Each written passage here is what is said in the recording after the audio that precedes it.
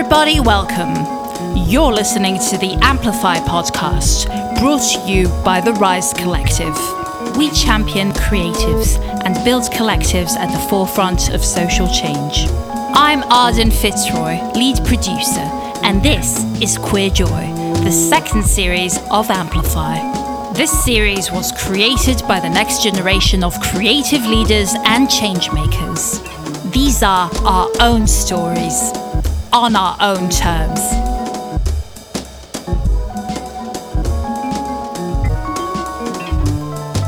Hello everybody.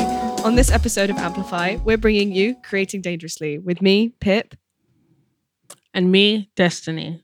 This is a podcast where we platform emerging artists, talk about the art we're loving, and discuss the difficulties of creating art in these hostile times. And hostile times they are indeed. But given that this is our first episode, we wanted to take just a little bit of time to introduce ourselves and really set the foundations that this project is going to grow from. So, this episode, we'll be interviewing an emerging artist, asking them about their work and their connection to different creative and cultural spaces in London. Hopefully, we'll be getting a little snippet of their work as well, so watch out for that. We've got a lot in store for you. Me and Pip will be hosting artistic check-ins each episode, where we'll discuss topics relating to what it's like living the arts in London, and maybe even discuss some of the art we've been consuming at the moment. It's going to be our own cozy creative corner. I'm very excited about the artist check-ins, but in light of that, Dee, do you want to start us off with a little self-introduction?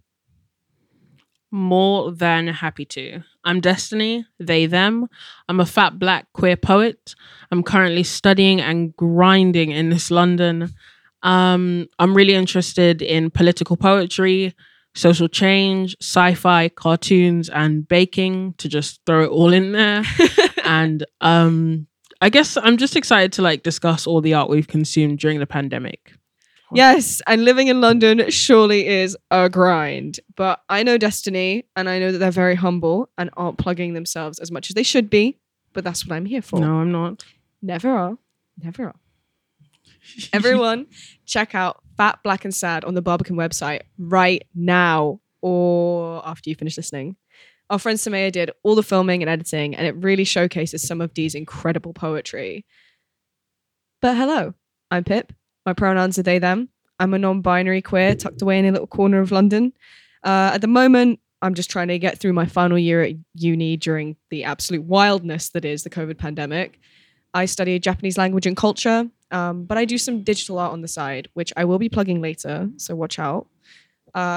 Even though my main life focus is language and cultures, the London art scene really does just have a special place in my heart. In my experience, it's been a really welcoming and dynamic community for me, and I've made some incredible friends and connections just showing up to events.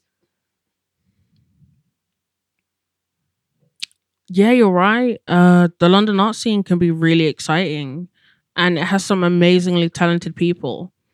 And I think that's what makes it more sad, the lack of support for the artistic community. It's unfortunate because it's a space for growth and exploration. I remember in the middle of lockdown seeing the government's reskilling campaign, and it had this ballerina and it said, Fatima's next job could be in cyber. And just seeing how blatantly undervalued the arts are is just really sad. And I think that heavily relates to the inspiration of this podcast. Yeah, trust. It was such a blatant push towards tech over art, and yeah, I hated it. It made my skin crawl. But yes, we did actually struggle for quite a while deciding what to call this podcast. Especially for me, I'm not really great at naming things, but I was super happy with the name that we landed on. I do have to give credits to my older sister because she introduced us to this essay by Camus that just perfectly hit on what we were both feeling about the arts at that time. Deep in the middle of lockdown, watching the government just tear into the arts and seeing all of our plans and all of our social lives just melting. Honestly, that's really true. The name of the podcast comes from Camus' essay called Create Dangerously, where he's lamenting how society was receiving art in his day. And a quote that really stood out to us was, "The doubt felt by artists of today concerns the necessity of their art, hence their very existence." It's this idea of society completely undervaluing art. And that causes artists self-doubt, doubting if art really matters, when it's necessary to question, teach, disrupt, and reflect.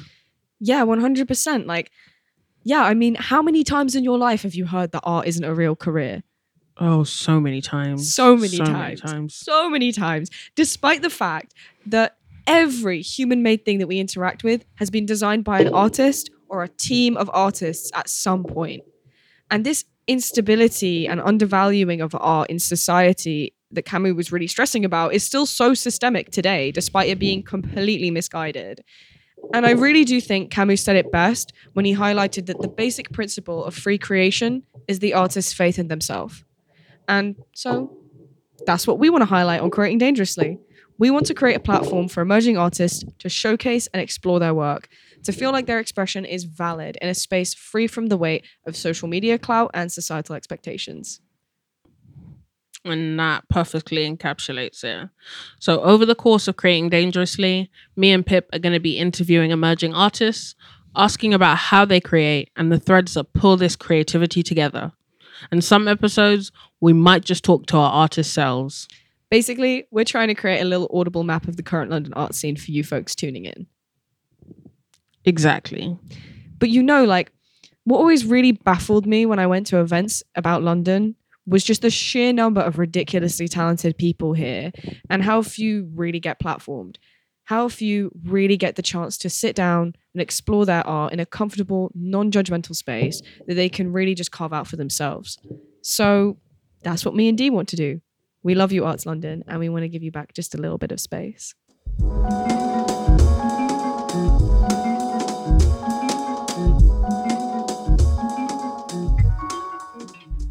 So yeah, that actually perfectly segues into the first artistic check-in of Creating Dangerously, where me and Pip check in on what we've been getting up to or seeing in the art scene, kind of like a maintenance report covering our art, current discussions, and other random interesting art things. For our first episode, and because we're setting the scene, I wanted to ask you what the London art scene means to you, Pip. Okay. Well, the London art scene is kind of where I gained a lot of my confidence and first felt like a sense of belonging in a group. I had a pretty bad time making friends as a kid because, I don't know, I'm a little bit strange. You can vouch for that. I'm a little bit strange. Yes, I can. I'm not super socially awkward or anything, or at least overtly. I'm not overtly socially awkward. But yeah, people just get a bit confused by the things I say. And I always thought when I went to university and was surrounded by people who were just as passionate about Japanese and Japanese culture and studying as I was, that I'd find my people. But no, I was very, very wrong. I was very much wrong and I did not fit in. But that is where I met you. Actually, no, I met you at a poetry event at Roundhouse. Much before then is actually where I met you. Much before then. And you did not remember me. No, you did not. I met Destiny at this poetry event and complimented their poetry. They had amazing green hair at the time. Looked sick. And I went up to them and I was like, wow, your poetry is so amazing. It really spoke to me. And Destiny was baffled because I was very confused. You want to tell them what the poem was about and why you were confused? The poem was about colorism in the Black community. So I was very confused because if you don't know, Pip is white. Very white. My eyeballs get sunburned. So I was more than a bit confused. I meant that your delivery and your performance was so emotive that even though I didn't understand anything about that, because of course it does not affect me, I was like, I feel this, like this person has done exactly what art has the most capability to do, which is communicate, I felt this communication. Honestly, I'm thankful that we went to the same university, like literally perchance, and Pip got to explain. I did, yeah. You would have been baffled by that for the rest of your life. Like, what was that white person doing? Like, why? But yeah, so very luckily I met Destiny before at an event at Roundhouse. It was fantastic. And then I badgered them for a year because they would not reply to my texts. But as you can see, I'm very persistent and strange. In that that's very I true. did not get the cue to Very leave you persistent. alone. But yeah, so And now we're here. So clearly I did something right. Clearly. But outside of you and a couple other people at uni, I was very wrong. I didn't really make that many friends on my course, and I didn't connect in the way that I thought I would. But then I started going to more arts stuff with you, arts events with you and with my ex at the time, and all this kind of stuff. And I thought, wow, like, when I'm at these events and I open my mouth, other people don't look at me like a bird has just flown out of my face. You know, they look at me like, oh yeah, that person's got some shit to say. And I'm like, yeah, I do have shit to say. I have so much shit to say, and most of it's ridiculous, but I am here for it. And if you're here for it, let's be for it together, you know? And yeah, it was great. Like, starting to move through the art scene and meeting people through you and meeting people through my friends who attended theatre school, I just started to believe that people could actually accept me for who I am. Like, I'd say things and people could laugh and agree with me. So yeah, even though I don't create as often as I sometimes feel I should, I feel really welcomed and really loved within the art scene in London. And honestly, during these lockdowns, tiers, tier 47 that we are now entering in the year of our Lord 2021. I miss it madly. You know, I miss the art scene madly. Yeah. But yeah, enough about me. What about you, Dee? What does the art scene mean to you? Ooh, I'd say I had like a really interesting experience. I got into poetry quite young. I found it really helpful to like channel a lot of the emotions I was feeling. I got into open mics and events, and that like just helped even more. Like, people encouraged me, they supported me, and I found, similar to you, like-minded people that understood what I was going through, and that was really affirming. But So I don't want to wonderful. glamorize the scene, you know? Like, it was really helpful for me, but I don't want to like act like there were no problems. Like, there are issues. Like, there's issues with funding, issues around race and sexism, trauma, accessibility, and more. Yeah. Lord. But I know the that list like is endless. it's honestly endless. But like, I care about this scene enough to acknowledge how it has supported me and desire improvements, you know? Yeah, trust. Like, the sense of community is very vital, especially because London is so massive that at times it can feel really, really lonely. But if you're close to something and you love it, you need to know how to criticize it with love. Exactly. You know, demand change with love. And, you know, you mentioned there being issues in the poetry scene with race, sexism, accessibility, etc. And I'm not a poet, in case you hadn't noticed. But I was wondering, like, what did that look like for you? And what kind of issues did you notice? It's something that I know that we're most likely will be talking about in more depth later on. But I've seen this around accessibility. Like, there were so many times when my younger sister couldn't come to my events because the event wasn't physically accessible, and that was so frustrating. I can imagine. And yeah, and it just makes me think how many other like physically disabled poets or people with mobility issues just can't access events. Like, not even to mention the need for captions or trigger warnings. Yeah, interestingly with that, I was reading something the other day, and it was talking about how a lot of people who are physically disabled or neurodivergent have found the COVID pandemic and everything going online incredible for them, because they're accessing events and spaces that just were not there for them before. Like, those were not spaces for those people. And suddenly, Honestly, it's really true. yeah, It's really suddenly true. they can access it. And I'm sat here complaining because I'm not someone who has to struggle with those things. I want to be around people, but it's really started the conversation of how can we do both? You know, how can we make things accessible for people who really need that human contact, that energy, and how can we also extend those spaces to people who physically can't get there? How can we open those spaces for them? And for people who are, neurodivergent and can't get out of the house, how can we create space for them, virtually, so that they can access it? It honestly, like, you've literally hit it on the head. Like, it's true that there are people who have been working to make spaces more accessible and have been working on captions and making sure that trigger warnings are used.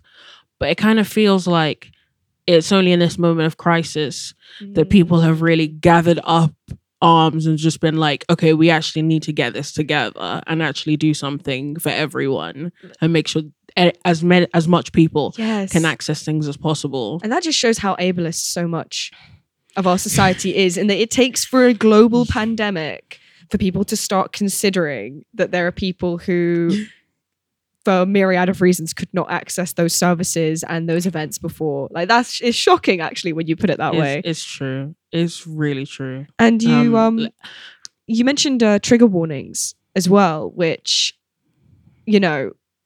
definitely I feel that. I feel that even now, I feel like people put trigger warnings more with the online events because they have more time and they have more space. Yes. But yes. At live events, sometimes that just did not go that way. It's very true. I feel like for a lot of people it's an afterthought. Like, it's not even a kind of like malicious intent kind of thing. Like, people just don't remember, or it's like not on the agenda, or it's just not really seen as important. And that is a big worry for me. Like, I have been to events and been triggered and felt like I am actually feeling like really overwhelmed and I don't know what to do right now because I wasn't given any prep for this. Yeah. And that is like that for me is like really worrying. Like, as a poet, to give something to an audience and to not have them ready for that and for them to feel overwhelmed and not have anywhere to put that, like, that's really scary. Yeah, and especially like you're moving through this scene as a poet as well, so there must be an element of stress of like, okay, I'm triggered, I'm not feeling great, I need to remove myself from this situation, but how is that going to make the poet feel? How do I leave without feeling like all eyes are on me, Yes. It's a really difficult one to balance, because even at events where there are trigger warnings, there might not be the space for you to just leave, or you might not feel comfortable to just leave. Like, it's a really complex situation, but I think that having spaces like this where you can actually talk about it and not feel like you're just bashing a scene because you hate a scene, but you care about a scene and you want it to flourish. Yes, is really like a big step in this process. Yeah, definitely, because I've been at events, and there are events that I love. I go to regularly, and I had this one experience of being at an event where this poet was up there. And I don't remember what they said exactly now. I just remember they said something and it really triggered some deep trauma in me. And unfortunately, I wasn't with someone who was very supportive. At the time, I didn't feel like I could reach out. So I felt very alone in that moment. And I felt awful. I felt so bad because I didn't want to disrespect the poet. I knew that what they were talking about was their experience. And I want people to feel like they have the space to explore their trauma explore things that are uncomfortable as well, because I don't think art should be sanitized. I think it's really important to evaluate and to express difficult experiences in life. But dude, I just didn't know what to do with myself. I didn't know how to look after myself in that moment, and it didn't feel like there was much of an infrastructure, or that there were people really enforcing that. People coming up for open mics need to know that because the people who've organized the event don't know what they're going to read, they have to be responsible for their own content and the effect that might have on the audience. Yeah, you're really right. And I think it really comes full circle, because I have been to good events that have been like, yes, we use trigger warnings. Yes, you can leave. And we've also booked another space where you can relax, and we have people on hand that can help you. Wow, that's amazing. But I'm like, that's funding. Yeah, that's amazing. But that's funding. And that's funding is like a completely other issue in itself. Because I know that there are lots of events that are literally like in a pub, and the only reason they can exist is because the pub owner is nice and doesn't like make them pay. It's a wide spectrum, and it's hard. Yeah. And I appreciate the fact that it's hard. And the thing is with these places which are often underfunded is that's where you get the biggest aggregate of marginalized people, who tend to be dealing with not only just personal trauma, but societal trauma, like economic trauma, trauma of being alive in a society that doesn't want you, Yes. Honestly, you're so right. Lord, I'm remembering like the issue with pronouns as well. Because we're both they, themers, they, thems. Here we are, MBs. And I'm just like, yes, our pronouns exist in the dictionary. If you need white men to confirm it for you, they done have. Oh Lord. Yes, very much so. They, them is valid. They, them is valid. Pronouns are just like they are such a big thing. Like, I've been to some really good events where pronouns are treated as naturally as names, and some others where the host misgenders the performer on stage. And oh my god, what in front of always, like, all the really people there painful. As well. Yes.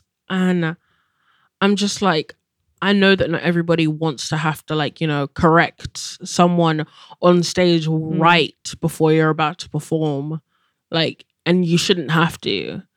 And that's always disappointing to me, because it's like, I don't feel like people see it as an important thing of how to create, a comfortable, open environment.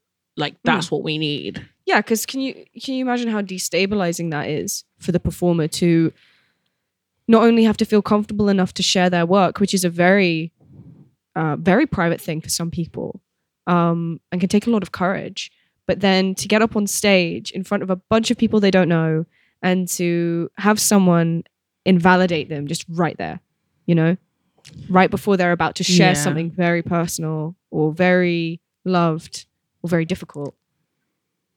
That just must be horrendous. Like, I get upset when I get misgendered at work, Yeah. I'm there putting my they, them in the brackets, like underneath my name. I got brave enough to start doing that, and I still get called the wrong pronouns. I'm just there like, okay, guys, cool. Love that. My name is also gender neutral, like Pip is a gender neutral name. Like, it's not that hard. It's sad. It's really sad. It's like across the board, like societally. But specifically within arts events that you would hope, because they tend to be more progressive spaces, that they'd at least be aware of it, I mean, again, I think I've been lucky enough to go to events that are more progressive, are more diverse, and I guess that's a privilege in some ways of being in London, that I have access to these spaces. But it's very sad. It's very sad to hear that performers can be treated that way at events. It really is. Yeah. I mean, it's definitely been like an amazing experience or at least very validating for me working with Rise, because so many of our creative partners, the people doing all of the other beautiful podcasts on this series are trans, non-binary people, and some of the people who run it are trans, non-binary, and it was so affirming, like feeling very seen and very accepted. Yes. In that space. Yes. You know? You're really right. You're really, really right. Like, there's a comfort that comes with like knowing that people will accept all of you, you know? And like there's some times where I go to events, like online or otherwise, or I go into a space and I'm just like, I better use she, her, because really? This place isn't comfortable. Like, I know this place isn't going to be nice. I know I'm going to be misgendered on purpose. Like, it's really not worth it. It's really, yes. That's messed up. I know. Like, sometimes it's a weighing in your mind of like, do I want to be misgendered right now? And I'm just like, I'd much rather choose to be misgendered than risk the being like brutally misgendered, you know, where people just don't care enough to like use your correct pronouns. Like, they just don't care. And that's sad, but I'm just like, I'd much rather have that as a quote unquote choice. Yeah. No, for sure. That's terrible. I didn't know that you had to deal with that, Destiny. Yeah. That's awful. And you know, these spaces shouldn't be spaces to be re-traumatized, you know? Yeah.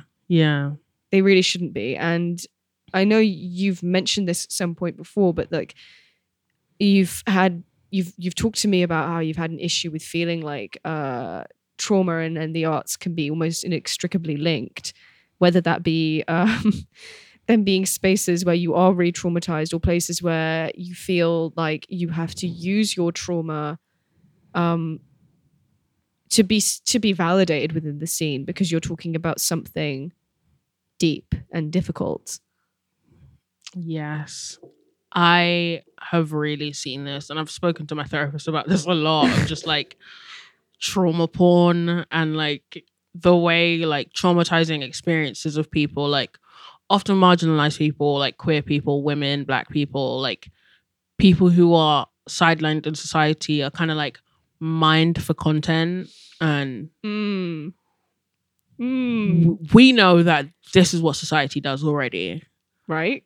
I mean, but it's sad that, you know, this place is meant to be so, like safe and comforting, and where you can feel safe to like talk about these traumatic events, can also feel like it's kind of leeching off of those experiences. Yeah, and that really highlights for me when I've gone to events, like there have been at least 2 poems at any given time that will feature very traumatic experiences, and I think that's very valid. But I think, and you know, I was operating off the basis that, you know, people tend to link art and sadness, or art and difficult emotions, or art and pain, and that becomes a vehicle through which people can express and deal with and move through pain and difficult experiences. But to think that people might be feeling pressured to put their trauma into the space, to feel like their presence and their art is valid, is so troubling to me. And it's horrendous. Like, I have no words. No, you're right. Like, it's worrying.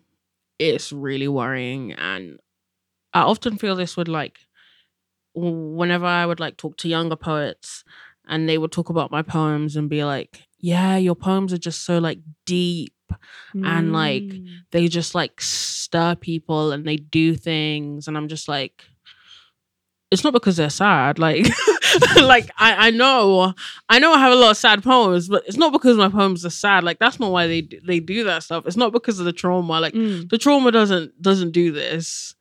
It's the skill. And I think it's there's the skill you have. Yeah, exactly. And yeah, it is sad to like feel like you have to kind of mine this trauma for content. Like I must get something out of this. Yeah, my God. And that's very true. I hadn't thought about it, like, I mean, I mentioned earlier that the thing that resonated with me was not the content necessarily. It was the delivery, the skill, the artistry that went into you. I don't want to say the word packaging because that feels very capitalist. But your ability to be able to condense and wrap up these very difficult experiences, these very complex experiences, into a form that even I could digest and even I could understand was incredible. Like that's a skill, and that takes many, many years. And I think that would be a really interesting conversation to have, like the conflation of trauma with skill and with art, and that trauma does not equal art. Art in and of itself is art, and trauma can be interwoven with it, but trauma does not equal creativity. Yeah, 100%. But like, don't give them too much of the content. Like, well, this is just the first episode, Pip. This is just the first episode. But yeah, in light of that, I'm curious, like, what has the poetry scene really helped you with? Like, even just one thing that you feel like you may have not been able to understand or have felt comfortable with without it? I think I would say the biggest help has been finding people who care about creating and challenging the world as I know, and like finding people who believe in a better world and encourage me to imagine it. Yeah. That's beautiful. Very lovely. Okay, let's pause. Oh, thanks.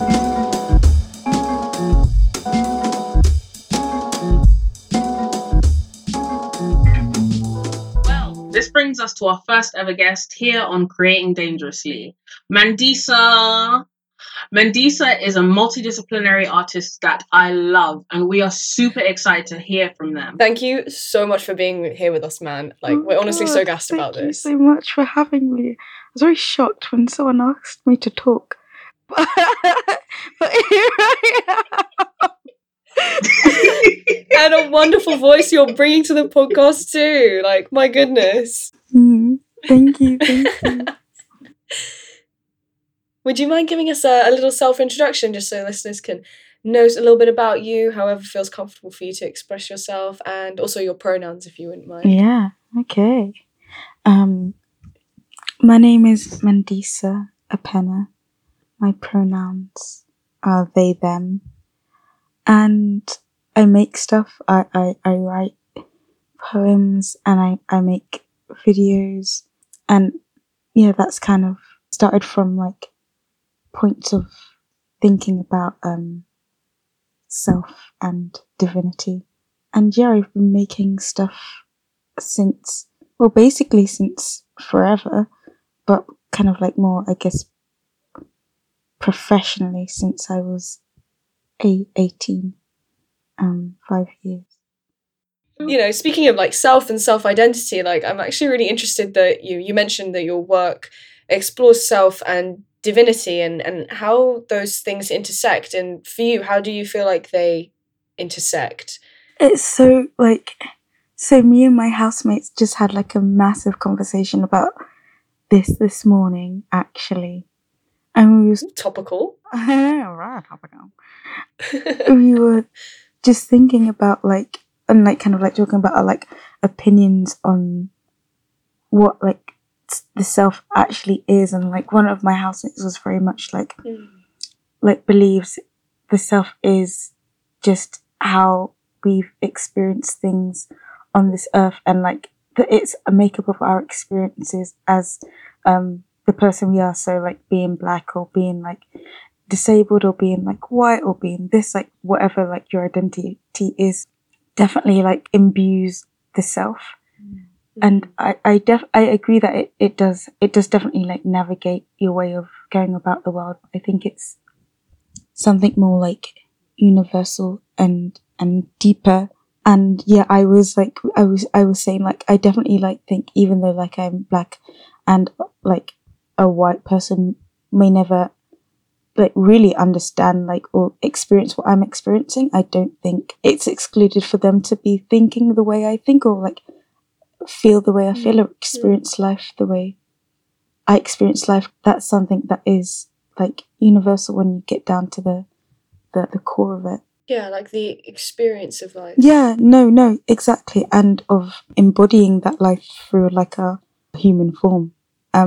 So yeah, my work is very much about like trying to get to the heart of that and what that actually means, because I feel like I have definitely an idea and I've experienced it, but yeah, I feel like it's trying to get more to that. Yeah, that's a very slippery concept to try and grapple with as well. I mean, very extremely interesting as well. I love that us asking you to introduce yourself naturally led into a conversation about identity and how identity exists as like a construct in society, but also how we experience things, like experientially, like how do we define ourselves, and what labels do we choose to take on. And even us talking about pronouns at the beginning, you know, we're all you know, all three of us are they themers out here in the pronoun field, but that doesn't necessarily mean that we're non-binary. You know, you can use they them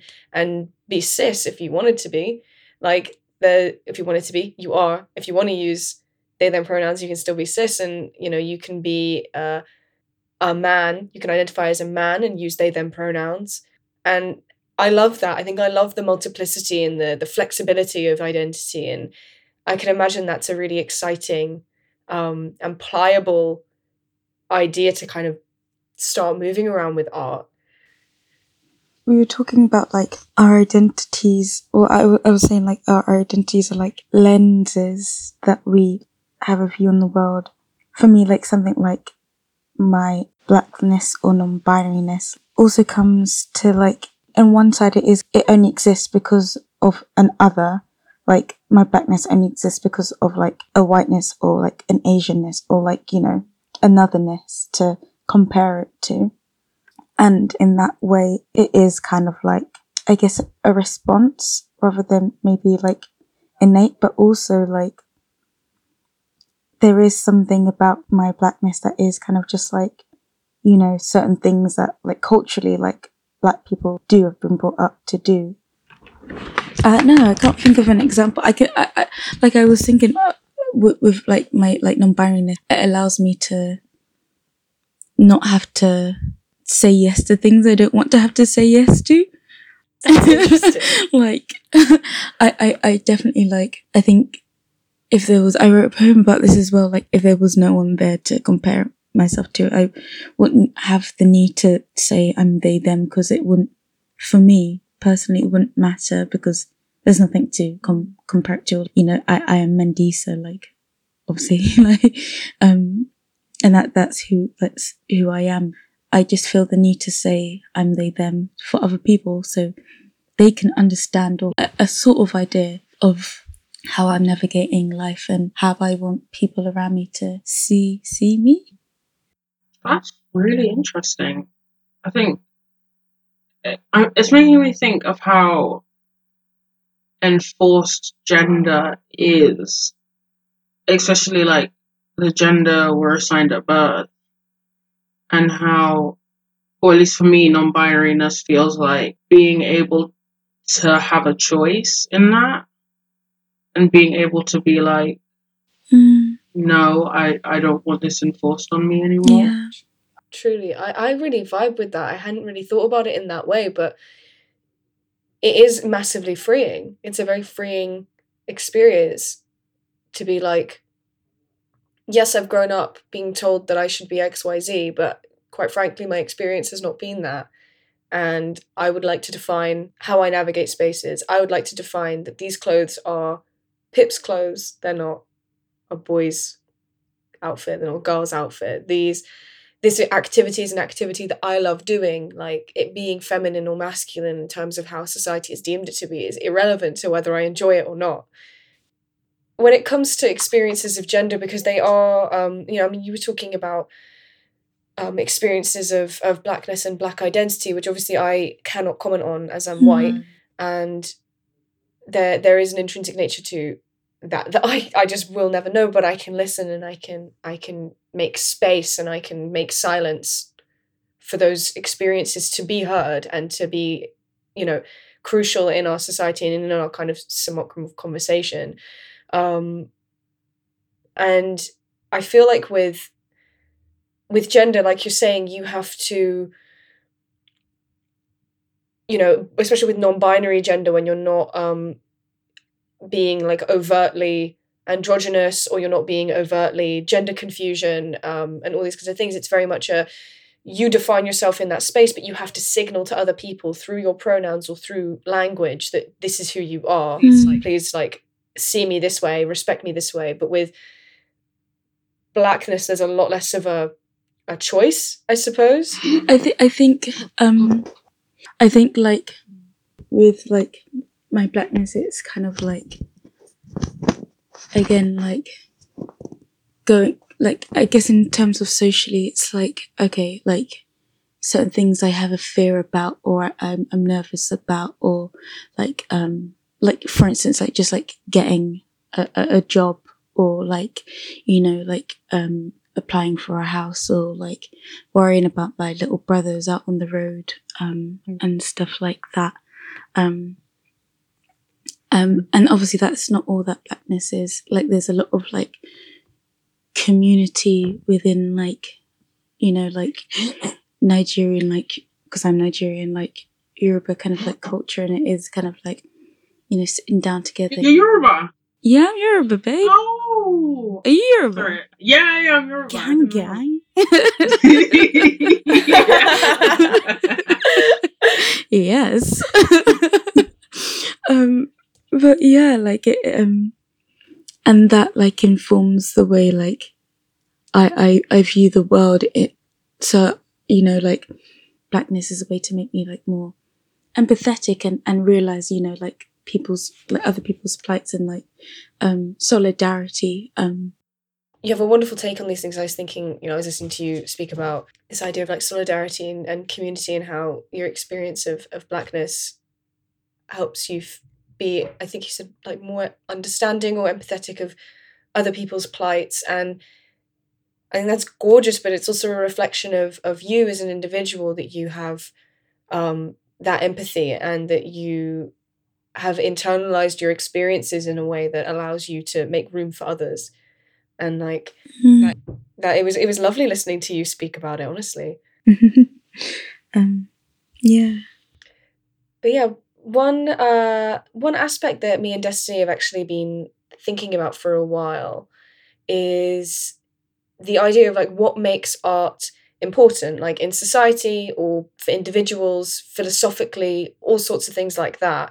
And I think in terms of identity, it's very crucial, because these are often private or internal experiences when it comes to identity that we then externalize, or that the external world forces upon the individual, and forces us to internalize. So we wanted to ask you, why do you think art is important? And is this connected to why you create, and why you write, and why you make stuff? Yeah. Yeah. I would say that, I mean, from the beginning of time, like people have just created, like not even necessarily to like show other people, or like share on a platform. Like I can think of many like art references from like even prehistoric times, which is like existed, and like manifestations of what people are thinking. And I think that's like, as an artist nowadays, it's very easy. Well, I don't know about you all, but I know for me, it's easy to feel like, I've said this before, I said it in it, like when I was talking with the Barbican on my, on a project, like it's easy to feel like your art isn't important or valid. But I can even remember being like really young and just reading loads and getting really like lost, but also like finding so much in these like fantastical worlds. and it meaning so much to me, and it being like real clear mirror of who I am, but also kind of like a magnifying glass on the world around me. And I think that's why art is important, because it takes you deeper into yourself and by questioning, making you question things that you may have taken for granted. And yeah, it can be such a source of like hope and togetherness when you see someone writing about or making art about the same things that you're thinking about and making art about. And I feel like, yeah, art is a very natural thing for humans to do. Yeah, that's why I think it's important. If we didn't, we'd be less able to just communicate about these things. Definitely. I've always felt like art is a form of communication. And I really like how you talk about like seeing art as like a way to look in yourself. And like it makes me think of one of my guilty pleasures is reading like the Skullduggery Pleasant collection when I was younger, and like I still read them now, and like I just love these books. Like they're so long and thick and like fantastical and just amazing. And like I remember that the books were probably like my first encounter with like a genderqueer person, because they like for some reason they just had someone who was like had no gender, and that in my like 11-year-old mind was just like, what? I didn't know that this could even be a thing. And I don't think I was conscious of it, but like that making me more aware of the things that are in reality and questioning why those things are the way that they are. And that was just like pretty much a Harry Potter-esque book. And that's just like, art is just wild. Yeah, like pretty much like art is just amazing.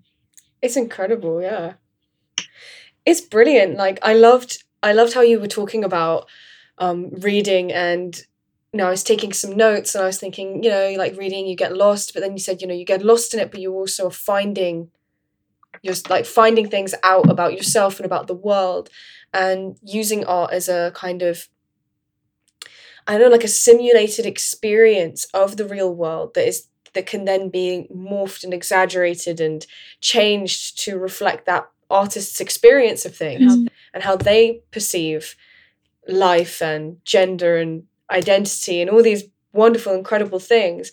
And yeah, it was lovely. It was lovely hearing you talk about that, because I was really thinking like, yes, I fully vibe with the idea that art is a natural thing. Like all children draw and they draw without question. They draw not to be good at it. They draw because it's fun. They draw because they have seen something, or they love something, or they care about something, and they want to express it in the way that they feel fit. And it's beautiful. And I think that it's so wonderful that that's core to your experience of value and importance in art. One thing I was gonna ask about the London Plant Project, because I was really interested in it, and like I was really interested in like what inspired you to start it. Well, I mean, I have to be completely honest. It like the idea like originally wasn't mine. It came from a person called DJ Freedom, and they're like a DJ and like artist and activist. And I remember like seeing the post, and it was like, if you're a white person, you need to give a black person a plant immediately. And I was so dead. I was like, say it again. Like, this is so true. And yeah, I got the idea like purely off of them, and it wasn't like a thing to like, I really liked the idea, and I thought it'd be nice if like there could be kind of like a London centric community for that. Sorry, I was just like, is that the person that does trap gardening? Yes. Oh my gosh. Okay, yes, they're amazing. Sorry. Yeah, I was just no. I feel like I remember this. They're so gorgeous as well. Yes. If you're listening, I love you. But like they've got like a whole website set up, and they've done like so much work on that. And I guess my kind of idea was to make it kind of like more kind of like localized, because it was quite like, I guess, globalized. But they've got like a section on their website for London. But I feel like, yeah, I just wanted to start that because like I knew there was quite a few white people that I knew that had plants or were giving away plants, or like plant parents. And I definitely knew black people who wanted plants. So I was just like put two and two together, and I was like, oh, maybe we could have like a cute little like community here and like try and start things. And to be fair, like it's gone all right. I think one thing about it is that you have to create a community, you have to pour your energy into it. And I've kind of like just set a foundation and laid the foundation. So it's definitely like, it's called the London Plant Exchange for Black Solidarity. You can check it out if anyone's interested. If you're white, please donate your plants, and like not just your cuttings, like actual plants, because you know, and you know, engage. You know, buy a black person a plant if you've got expendable ink. You know, don't.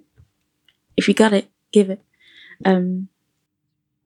I thought it was so wonderful that you came up with the idea for the plant project because you consumed art and you were like, this is a fantastic idea. I want to localize this because I want to help my community. And as well, like, I feel like as well, my relationship with like plants has changed a lot because I've always had plants. There's always been plants in the house since I was young, and my grandmother's always had like a garden and been like a bit of a gardener. And so I feel like it is really looking after this like manifestation of life and energy, and like giving a black person plant. It's not just like reparations and giving a black person a plant because of racism.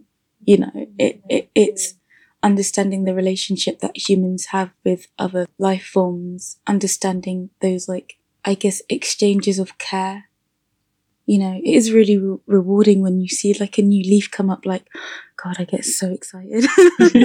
I'm just like, oh my God.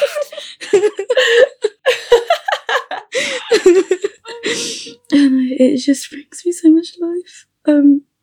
But yeah, I think that's kind of like why I kind of came off that idea of DJ Freedom, just because I thought it was beautiful what they were, exactly what they were saying. And I was just like, yeah, I feel that. Oh, thank you for doing it. No worries. If there's like any white people that want to, you know, actually like give plants, you know, hit me up. If there's some black people that want to receive plants, hit me up. Amazing. How can people find this? Is it on Instagram, Facebook? Is there a webpage? It's on Facebook. You have to join it. It's a private group. Just type in London Plant Exchange for Black Solidarity.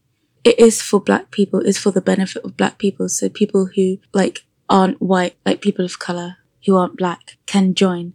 But it's for predominantly black people. I love that we can platform this, and I'm so excited to tell more people about this because I think it's a wonderful, wonderful, wonderful idea, especially because there's loads of research actually that's gone into the fact that, you know, having plants in a room is so good for people's mental health. Like the greenery, just even the colour green, there's something in us biologically. It releases endorphins, it releases happy hormones, it lifts the mood, and it oxygenizes the space.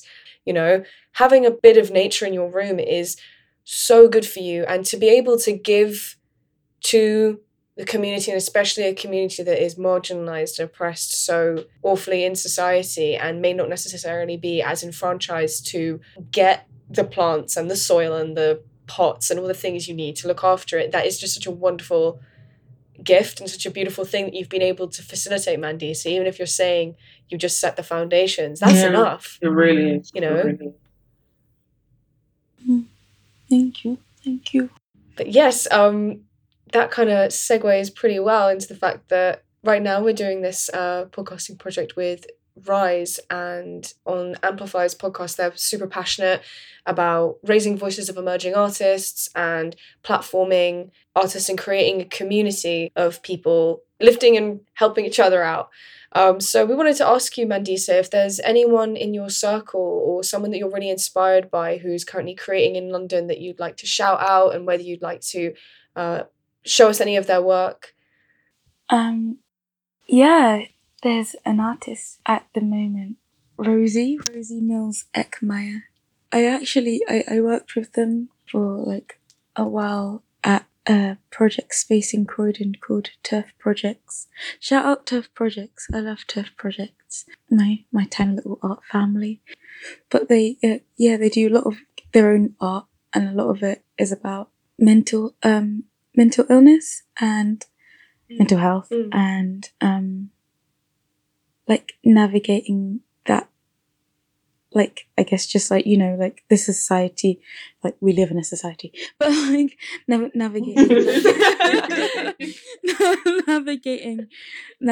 society with these kind of like thinking and these ways of like when it's just like hard and not recognized. And but yeah, she's got a lot of like lovely work out, like a lot of like visual stuff, and also does like a bit of poetry.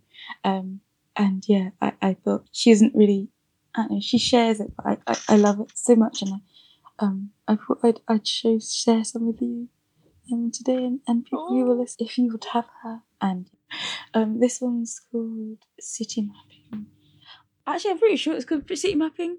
I might have just made that up in my head, but I'm pretty sure it's called City Mapping. Rosie, if it's not called City Mapping, you can like slap me next time you see me. We're christening it City Mapping today on Creating Dangerously. This is the baptism for Rosie's poem. Yeah. This is its Christian name. But it can have a middle name. Mandisa is the god parent, you know. Of this poem. Bless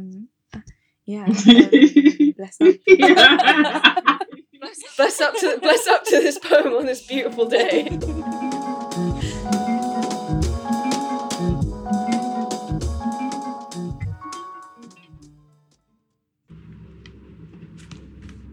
The weather this summer has been a poem.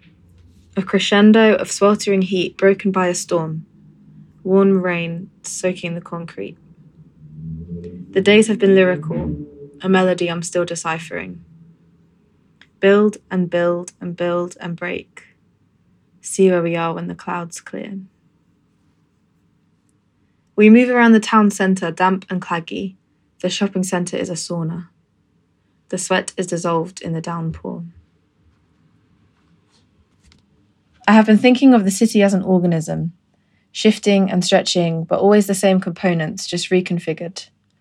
I have been thinking of a hive mind with all of our memories marked on a map, a portrait of a place complete only with everyone's emotional landscapes laid on top of each other with sugar paper. One day that too will dissolve with our collective consciousness fading, eulogy by eulogy. We will return to the carbon we once were, and on us a new town will rise. We will vibrate under their feet, and they will excavate us not with shovels and brushes, but digital tools not yet invented. I've lived here since I was a child, born in the hospital up the road. I went away for a while, but I returned as a teenager to vomit and cry on street corners. I've been unhappy as long as I can remember. I made my way home, and when I got there, I saw it now only existed in memory. I mourned for it. Build and build and build and break. I crash into waves around me and find myself here, again, in the cracks of the pavement, a blade of grass breaking through.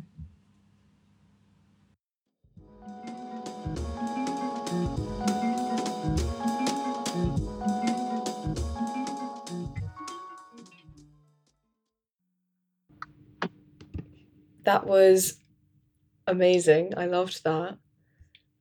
I don't know if it was on purpose with the recording, but the city soundscape behind that was just so perfect. When they were messaging me, they were like, oh, doesn't need to be totally quiet. And I was like, maybe like, you know, make it like as quiet as possible. But they were like, they live near a busy road. I was like, that, to be fair, that can't be helped. And like, we are in a panoramic. So like, it's not like we can go to the studio and like, you know, get it cladded or whatever. But yeah, no, I think, I know, kind of a bit, maybe a bit selfishly, but I love that poem just because it brings up so many things that I think about, like the emotional mapping of a place, and like for me, especially like in dreams and stuff, like how I remember a place in my dream, and I experience it in a dream, and like when I go to that place in real life, like I'll have like the same like reactions, or I think about it, and it's like also vice versa. Like if I like go to this place, or go to like, you know, like an old my school or something like that, and I think about it in the dream, it like has this like kind of like emotional like layering and like texture that is really like really stays with you. Yeah, no, I genuinely, I waited to listen to the recording you sent us until just now, listening to it together. But I did read it.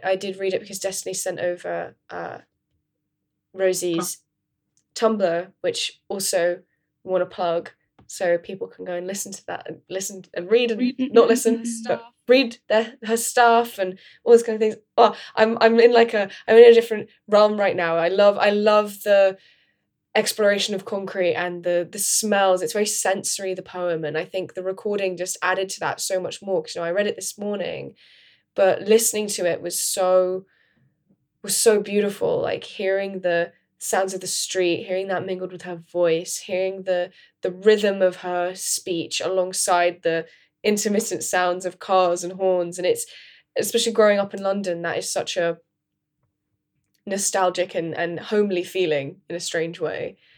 And, you know, like you're saying, it really evokes that sensation of walking down well-trodden streets from, you know, your ends, like where you've grown up and whatever, and it just feels, oh, I loved it. Yeah, she's got a beautiful voice too, like, honestly. I feel like she's my we was like, she's my work wife, but I feel like she's my like actual wife. I love her so much. If this is you proposing, Mandisa, you better do it. She knows. She knows. It's just a matter of time, baby. You can plait like a little you can do like grass plaits, you know, with blades of grass, and make a little like grass ring to propose with. Love that. Yeah, I mean, I am broke AF, so you can do it. That works for me. Oh my god, DIY proposals, I'm here for it. But yeah, I think like just seeing yourself as like part of this structure that like we call like home, and like what it is to like return to something that you feel like is part of you. But then, you know, it gets, you know, it can be like, you know, like a house can be like knocked down. Like I know lots of people who their childhood homes have just been like knocked down, turned into flats, turned into something else, or like, you know, so it's kind of like scratching at this kind of like feeling of like what constitutes you. I guess yeah, the memories of the self, and like I just also like really like resonate when she's like vomiting and crying on the street, because it's just like that is like really big mood, to be fair. Yeah, and I really like that, and I like how it comes from, I went away for a while and I returned as a teenager to vomit and cry on street corners, and like that, it really makes you think of like, you know, the child leaving the nest and then coming back, you know, stronger and like better, and this teenager coming back to vomit and cry is just like such a contrast in my mind. And yet deeply accurate. Who hasn't thrown up on a street corner in London? Do you really live in London if you haven't done that? Say it again. Have you seen that TikTok? I haven't seen that. I don't think I've seen the original, but it's like, are you even a New Yorker if you don't wear this jacket even? And it's like a black black puffer jacket, bomber jacket, and it's like, yeah, are you even London now if you haven't like fallen down the streets like drunk / sad / it's like I feel that is integral.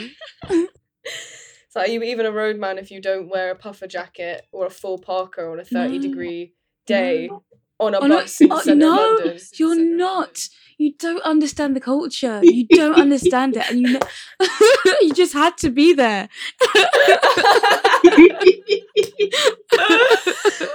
It's impressive. I look at these people and I'm like, you don't even look like you're breaking a sweat.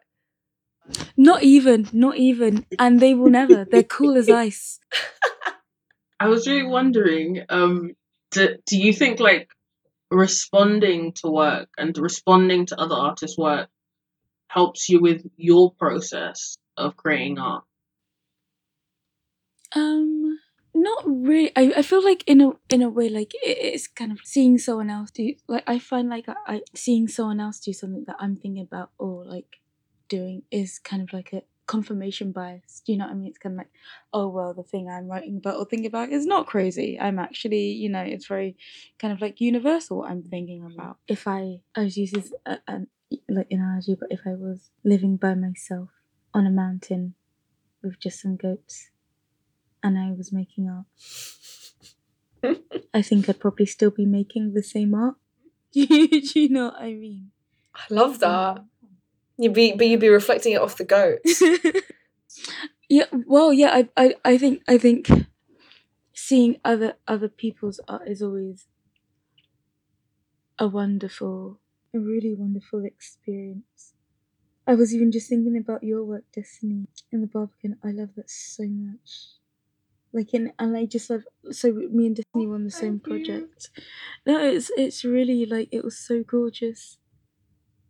Such a striking image, and the coloring. Don't even get me started on your piece.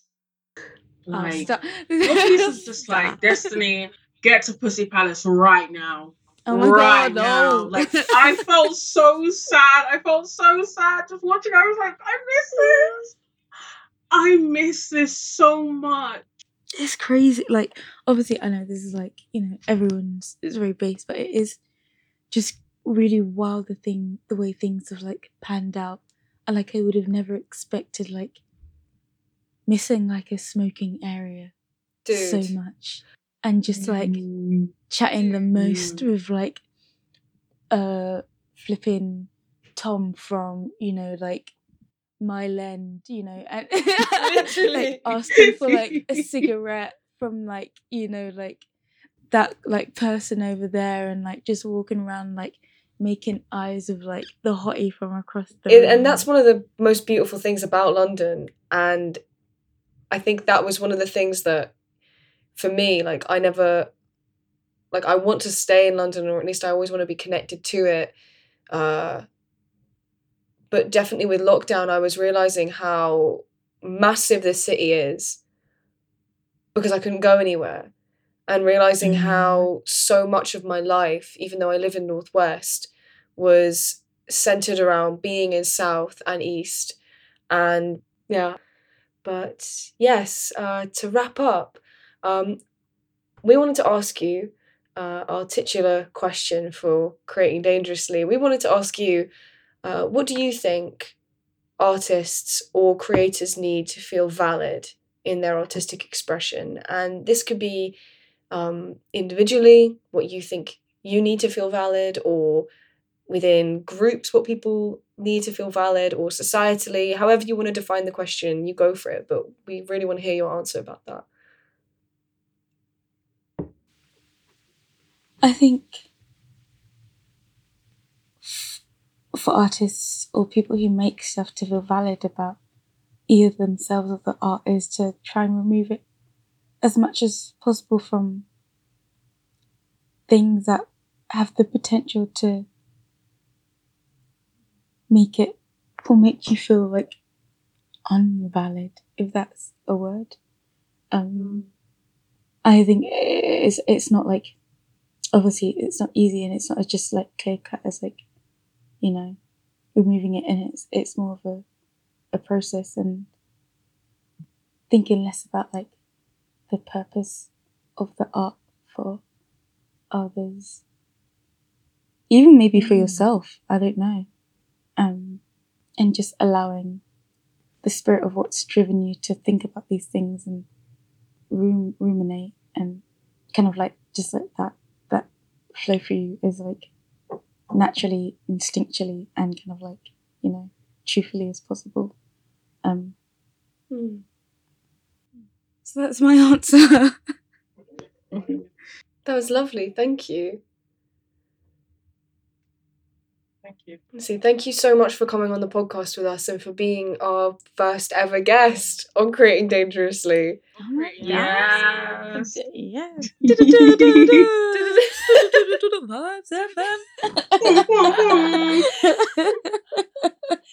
Oh my god.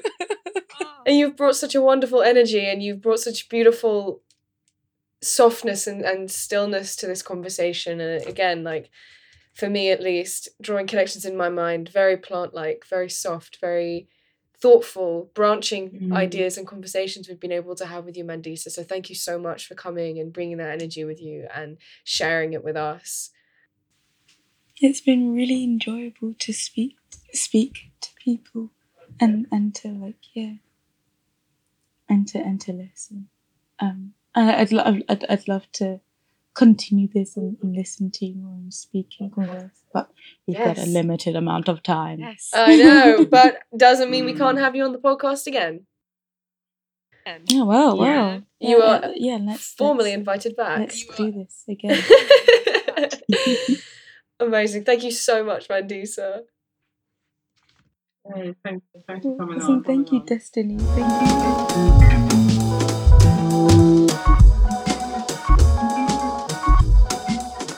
Damn, that has me feeling all kinds of ways. It has been so long since I've been in any kind of forest or like anything green that isn't the playing field near my house, to be honest.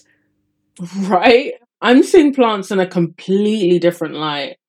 I just want to send a big thank you to Mandisa for coming here and being so open about their work and experience as an artist. Please go and follow them on Insta at Trash. That's TRASHHHASH. And don't forget to check out the London Plant Exchange for Black Solidarity on Facebook.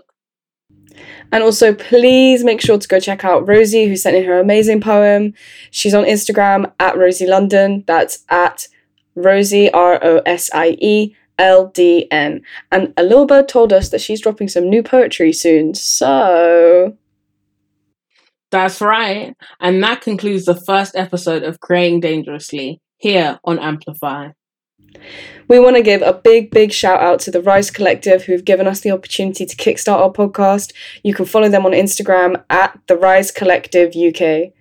Go check them out. And a big shout out to Patrick Hemmington, who made the transition music for Creating Dangerously. You can find him on SoundCloud and Spotify as Patricius, and on Instagram as Patricius. That's at PXTRICIUS.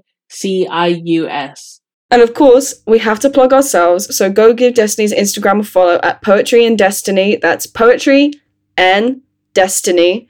And you can find my artwork on Instagram at Hello Cactus Flower. That's hello_cactus_flower, because someone else already took Hello Cactus Flower. I'm coming for you, whoever you are. But anyway, it's been sick, and we can't wait to bring you more words from more artists in and about London. Yay. Thanks for listening. This has been Creating Dangerously, and see you next time. Bye. This podcast was brought to you by the Rise Collective. Thank you to Marla Axon, Amy Parks, Kyle Blackburn, Sarisha Kumar, Max Sanderson and Claude Barbet-Brown. Music by Pembroke. We would also like to thank the Young Londoners Fund for making this series of Amplify possible. If you'd like to find out more about Rise and support our work, visit our website www.therisecollective.org.uk or follow us on Twitter @RiseAmplify or Instagram @The Rise Collective UK. See you next time on Amplify.